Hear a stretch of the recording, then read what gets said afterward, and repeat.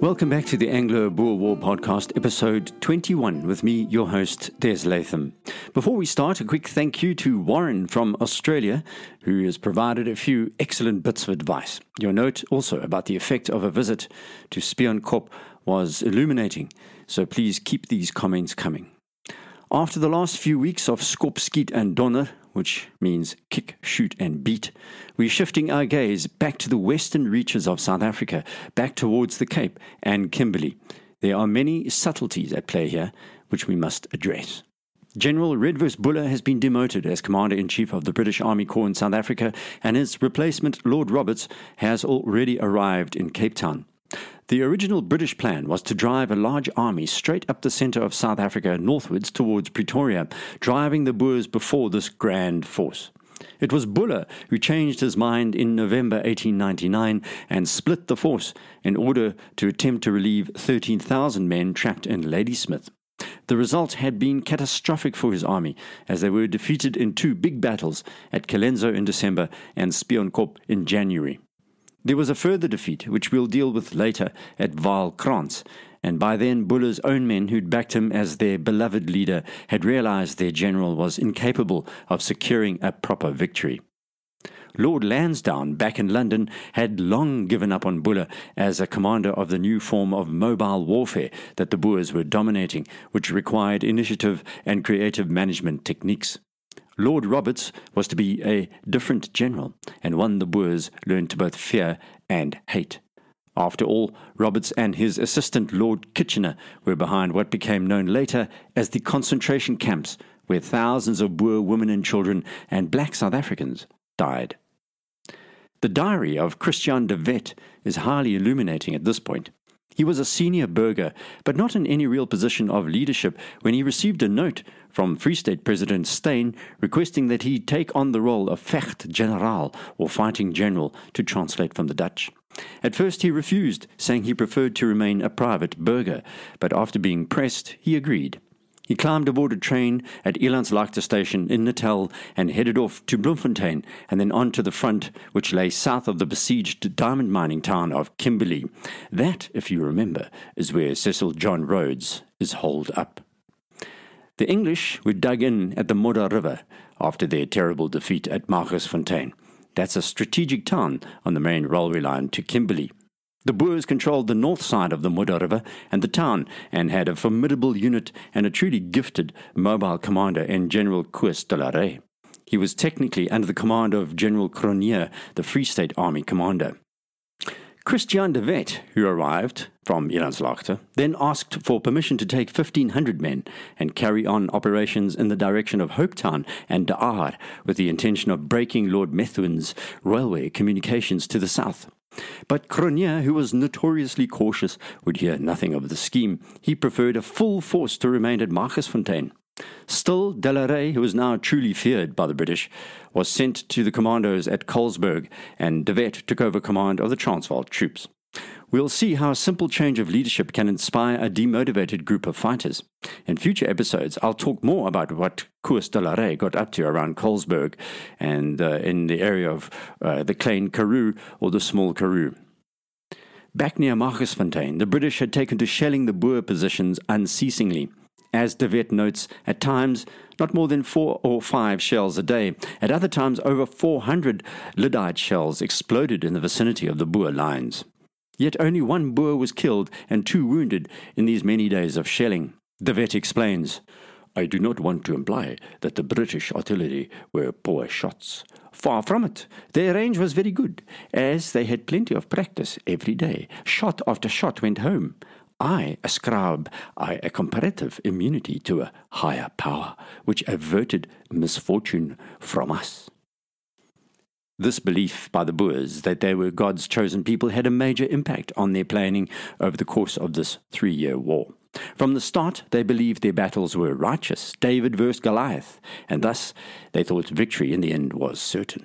However, their senior commanders like Louis Botha, Jan Smuts, and the political leader Paul Kruger knew it was far more likely that Goliath would win, but they were sure that if they bled the British enough, perhaps the British would allow them to retain their independence. The Boers warned General Cronje back at Marcusfontein about the likelihood of a British flanking attack, and de Wet again tried to convince his senior officer to change his mind and attack the railway line to the south with a large force. Again, Cronje refused, and the inevitable results of his policy became more and more apparent to his men. While the Boers were chomping at the bit, the British strategy here under Methuen had suffered from similar shortcomings they noted in Natal. A lack of proper intelligence reports was one, a lack of knowledge about the details of the geography was another. But they were unknowingly doing something quite important, and de Wet had put his finger on it. Methuen had decided to shell the Boers in their trenches in order to convince Cronje that he really needed to retain his entire force at one point. Methuen succeeded, much to the chagrin of Delarey and de Wet and the commandos who demanded initiative, action. But it was Roberts who now seized the initiative. His march to the north commenced on Sunday, the 11th of February, 1900. What became known as the Imperial Steamroller was in motion. An entire army corps began to move, and it was a sight to behold. Those watching included de Wet and Delarey and their scouts, and they were impressed. There were no flags and drums like in the American Civil War 30 years before, or the famous Napoleonic battles, or even the clashes recently against the Sudanese in Khartoum. True to the new style of warfare, the officers didn't carry swords. They carried magazine-loading .303 rifles, the new Lee Enfields. Kitchener himself left his medals behind, and his shirt was clear of any ribbons or shiny buttons, as these were excellent targets for Boer snipers. Lord Roberts' army was massive by the numbers of the day, 40,000 men with 100 field guns or artillery. These included an entire division or 5,000 men on horseback. South Africa had never seen such an army before. The cavalry were under the command of Lieutenant Colonel John French, and it was he who led his men into a small town called Ramdam. For the first time in this war, the British had a proper flying column. The 5,000-strong horsemen were thought of as a way in which they could out-Boer the Boers. While this huge army moved, and they were motivated, there were the inevitable bleating sounds in Kimberley. Rhodes had made a final threat. The diamond miner, the millionaire, had given Lord Roberts a reckless ultimatum. Make the relief of the town the priority, or I shall surrender the biggest diamond-producing area in the world to the Boers. It was therefore the cavalry's task to ride like the wind to Kimberley before Rhodes carried out his threat. Lieutenant Colonel French commanded this charge, but he had some serious misgivings about Kitchener's transport arrangements. French referred to Lord Roberts and Lord Kitchener as Bobs and K, which sounds a little like a modern rap act. French said that he had kept his own transport arrangements safely out of Bob's and K's grasp, as the two lords had decided to take over all logistics. He also knew that riding like the wind to Kimberley would exact a heavy price on his cavalry. It would mean half rations for the men, horses dropping dead from exhaustion, heat and hunger. Many of the horses which now arrived from Argentina, the USA, Australia, Canada, even India, were not acclimatized, and they had suffered a grueling train ride from Cape Town to the front. They had also just suffered a grueling journey across the various oceans to the Cape, and he was worried about pushing them too hard too soon. But the state of the irregular cavalry, or as they were known, mounted infantry, was even worse.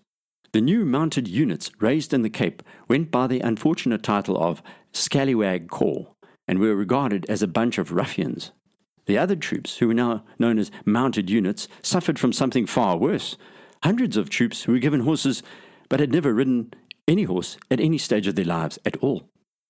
Major Douglas Haig, who was to become a central figure in the First World War, was part of Lord Roberts' army and wrote to his sister that furthermore, the Scallywag Corps disappear the moment a shot is fired, or there is the prospect of a fight. But French was now part of an army that outnumbered the Boers 4-1. The steamroller that rolled into the small town of Ramdam was a sight to see. 34,000 troops and 4,000 black drivers and support staff, some would say specialist spy corps, spread out across the veldt. French's cavalry at the front, followed by Major General Charles Tucker's 7th Infantry Division, then Lieutenant General Thomas Kelly Kenny's 6th Division, the newly constituted 9th Division led by Major General Sir Henry Colville. There was also the Highland Brigade, which had been reconstituted after the thrashing they received at the hands of the Boers during the Battle of Marcasfontein. The rest, the 6,000 that remained, would act as a rear guard, and that made up the 40,000. As this vast army rolled out, in front there awaited a number of obstacles. 2 of these were the Riet and Modder rivers, in addition to General Koos de la Rey and Christian de Wet commandos. The main obstacle, however, to the British was again logistics. They turned to march in a 40-kilometre arc from the east or to the right as they sought to outflank the Boers. The column was an incredible 160 kilometres long. The basic tactic was one that de Wet had expected along with the more thoughtful Boer commanders. It's known as an outflanking manoeuvre. A day after leaving their camp, this massive column arrived at the Riet River and forded it at 3 different points. Tucker's column on foot then held up the mule column, which contained food, ammunition, and supplies. This was a mistake. The mules should have been ahead of the infantry, but Lord Roberts wasn't clear about how they'd ford the rivers. Another strange lack of forward thinking by strategically minded individuals. Back in the Boer camps, they once again watched the British plod forwards. Christian de Wet had 350 men under his command and watched French's massive force with disquiet. As I stood on the ridges of Marcasfontein, he writes, I was able to look down upon the British camps, and I saw that it would be sheer madness to put 350 men against General French's larger force. At the same time, French was growing frustrated.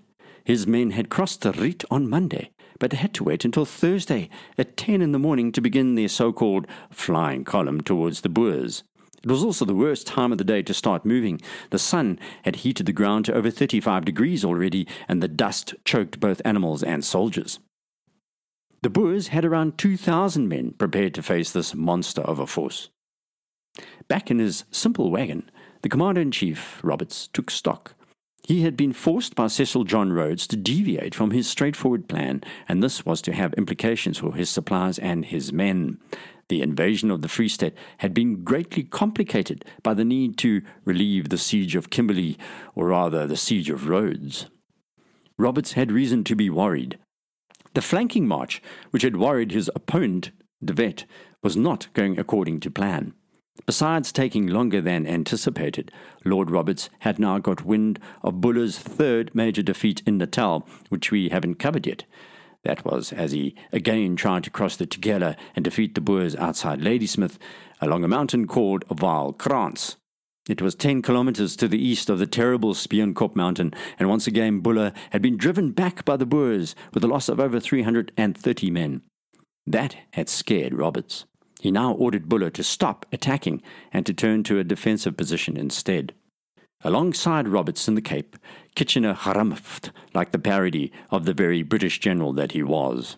Kitchener, who became famous for "Your country needs you" posters in the First World War and his pointy finger, was imperious. He had bright blue eyes and a huge moustache and was totally unemotional in public. He had a face like a bronze idol, writes Thomas Pakenham, and a moustache like a palm tree. But Kitchener was also a sociopath. He loved punishments, like chopping off the hands and legs of Africans during his campaign in the Sudan, where he claimed he was only doing what the locals expected. Kitchener had a small circle of friends he called his band of boys, with whom he relaxed. And he had one major emotional weakness. He was prone to outbursts of self-destructive rage. Kitchener would be part of Lord Roberts' staff office component and was politically expedient. I've introduced Kitchener for a number of reasons, and you'll see later in the series the full extent of his self-serving imperialist hatefulness. A far more interesting character in this mix of British leadership at this stage was Colonel George Henderson. He was the author of the bestseller Stonewall Jackson, who was the Confederate commander who led the Union troops on a year-long dance during the American Civil War. Jackson's tactics were to throw the much more powerful Union forces into chaos at times, and he seemed like a ghost of the South. Henderson was fascinated by the Civil War commander and how he understood geography, landscape, logistics, and human morale. In South Africa, the Boers were actually using Jackson's techniques automatically because that's how they'd fought for close to 300 years.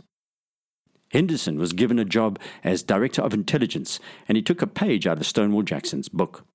Jackson tried to march on Washington, avoiding the usual routes like major roads, and so too Henderson, who advised Roberts to change tactics away from the railways, which tied them down and made any strategic initiative difficult, as the Boers always knew where they were going. We need to out-Boer the Boer, was one thought. Why not break away from the railway line? Roberts built a mobile force, which could be independent by stocking up on horses, mules, bullock wagons, carriages, ox wagons. The idea was to launch from the railway line north of the Orange River Bridge into the veldt like a land-driven armada. They would then strike back towards the railway line 200 kilometers south of Bloemfontein, around Colesberg, in a coup worthy of Stonewall Jackson. Trap the Boer raiding parties behind them, capture the Boer Free State capital of Bloemfontein, and relieve Kimberley, and then Ladysmith, and then Pretoria. But this was predicated by one simple concept: surprise. The ruse was to convince the Boers that the town they were targeting was Northwards Point, a bridge held by the Boers and facing the British garrison at Colesberg. But Roberts tired of this intelligence-driven game and decided just to do what the Boers thought he would do: march straight up the railway line to Kimberley, then turn northeast and take Bloemfontein. What really changed his mind at the 11th hour was Cecil John Rhodes, who had been bullying the English military leadership for 3 months. Furthermore, Milner, who was the Cape governor, had warned that the Boers of the Cape were on the cusp of rising up in a revolt. So far, they had remained out of the war, but for how much longer? As the British defeats mounted, including the terrible Spion Kop, Milner feared the Cape Boers were becoming emboldened. To this day, one of the paradoxes of Lord Roberts' planning was his decision not to send any reinforcements to General Buller in Natal. Buller now had around 25,000 Boers to deal with around Ladysmith, compared to Lord Roberts' 10,000 Boer opponents around Kimberley. Yet Roberts kept his 40,000 troops and left Buller with his 30,000, which were too few at that point to scare the Boers into retreat. Roberts, however, was using a very tried and tested technique of not weakening his force. Roberts then also fired and replaced a long list of officers just before the final push, and then he made what was to be a blunder by British forces during the Anglo-Boer War.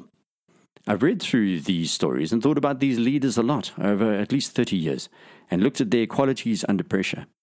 If you are to consider those erudite and grand books by Clausewitz on war, for example, or Sun Tzu's Art of War, you will see how managing a crisis with a clear head and clear goals about outcomes particularly is crucial to success. Both Bobbs and Kay, or Roberts and Kitchener, thought they were in control of their logistics, but failed to properly understand the intricate and decentralized system in the British Army. Both, in essence, were control freaks. Let's look at something fundamental about systems. Each British commanding officer was responsible for the day-to-day food supplies. But the generals in South Africa tried to run all of these things themselves. Buller did it too, Methuen had done it, and Lord Roberts and Kitchener, or Bobbs and Kay, were to repeat this pattern. They had a serious misconception about food carts. They believed it was a wasteful pattern to allow devolution. The reality in an environment like South Africa was allowing local junior officers to run their own logistics made more sense. Being able to move food and supplies around fast and close to the attacking troops was a better idea. If you're waiting for some general to tick a box somewhere out of sight, you can obviously see how badly this could go for troops on the ground if the local commander can't determine where to move his wagons containing food, water, and ammunition on a minute-by-minute basis. Furthermore, these two military outsiders, Bobbs and Kay, distrusted the stable system, and they swept aside the first-line regimental transport concept, where ammunition and fighting materials, as well as food, were delivered directly. Instead, they created a general transport method, which was makeshift and dotted with untrained transport officers. In the middle of a war, they replaced a technical skill with a general skill. Think of an airline pilot being replaced in mid-flight by people who pilot boats. That's the general effect of what happened next to the British Army in Africa. It was joked about later that Bobs and K stood for Bobs and Chaos. Not funny if you're a British soldier when your ammunition disappears along with your food and water. Back in Kimberley, Rhodes was again bothering Kekovich. Remember this poor British commander who'd been sent to Kimberley at the last moment, and immediately Rhodes had set about destroying Kekovich's authority. Roberts was aware of Rhodes's destructive self-absorption and preferred not to let the De Beers Diamond Company owner know anything about any plans. That was until the 9th of February, just before the 11th marching date, when Roberts seems to have lost his temper with Rhodes and sent a telegram to Kekovich which was rather ominous for Rhodes at that point. It read, "You have the permission to arrest any individual, no matter what may be his position, who threatened national interests." What that boiled down to was, should Rhodes try to surrender, throw him in jail. Things were moving swiftly, however, and it was all down to General Christian de Wet, who, like Duroy, was to prove a master tactician when it came to mobile warfare. De Wet knew that Roberts' weakness, if he moved away from the railway, was his oxen, mules, and horses. De Wet rode up in the meantime with around 400 burghers. He ambushed the convoy and stampeded most of the 3,000 oxen, leaving 200 wagons, or a third of the entire logistics force available to Roberts, stranded with the drivers alongside the Riet River.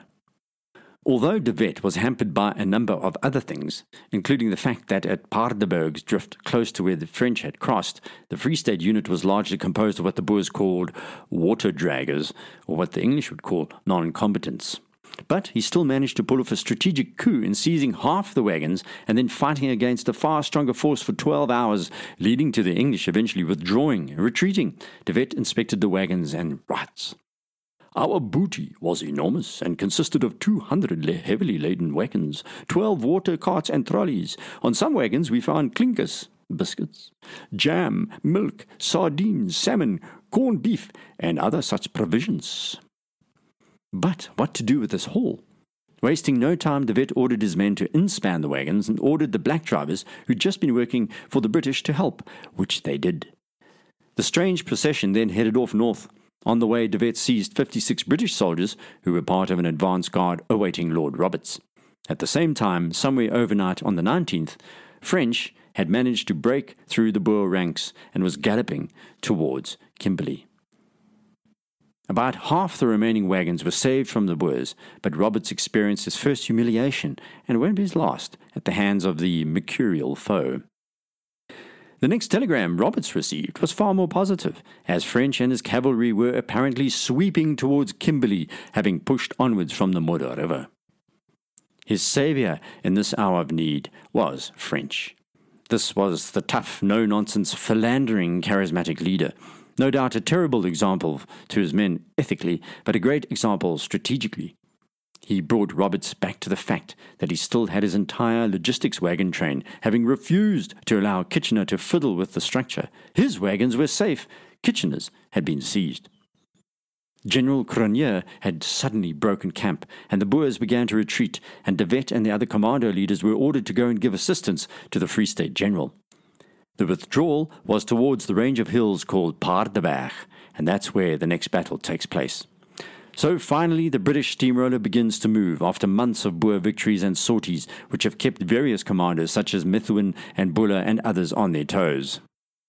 The initiative now swings inexorably towards the British.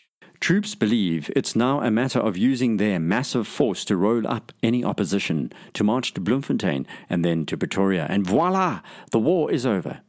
But the Boers had other ideas. Join me next week for episode 22 of the Anglo-Boer War, where we probe the Battle of Paardeberg. Don't forget to rate the podcast on iTunes, please, so we get more exposure for this epic story from Africa.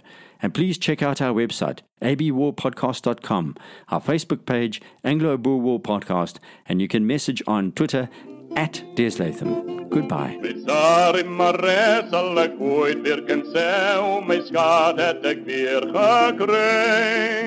Een zonnergedal langs de moerbierste val, het zij voor oorlogsdagen blij. O, breng mij terug naar die oud Transvaal, daar waar mijn Sarre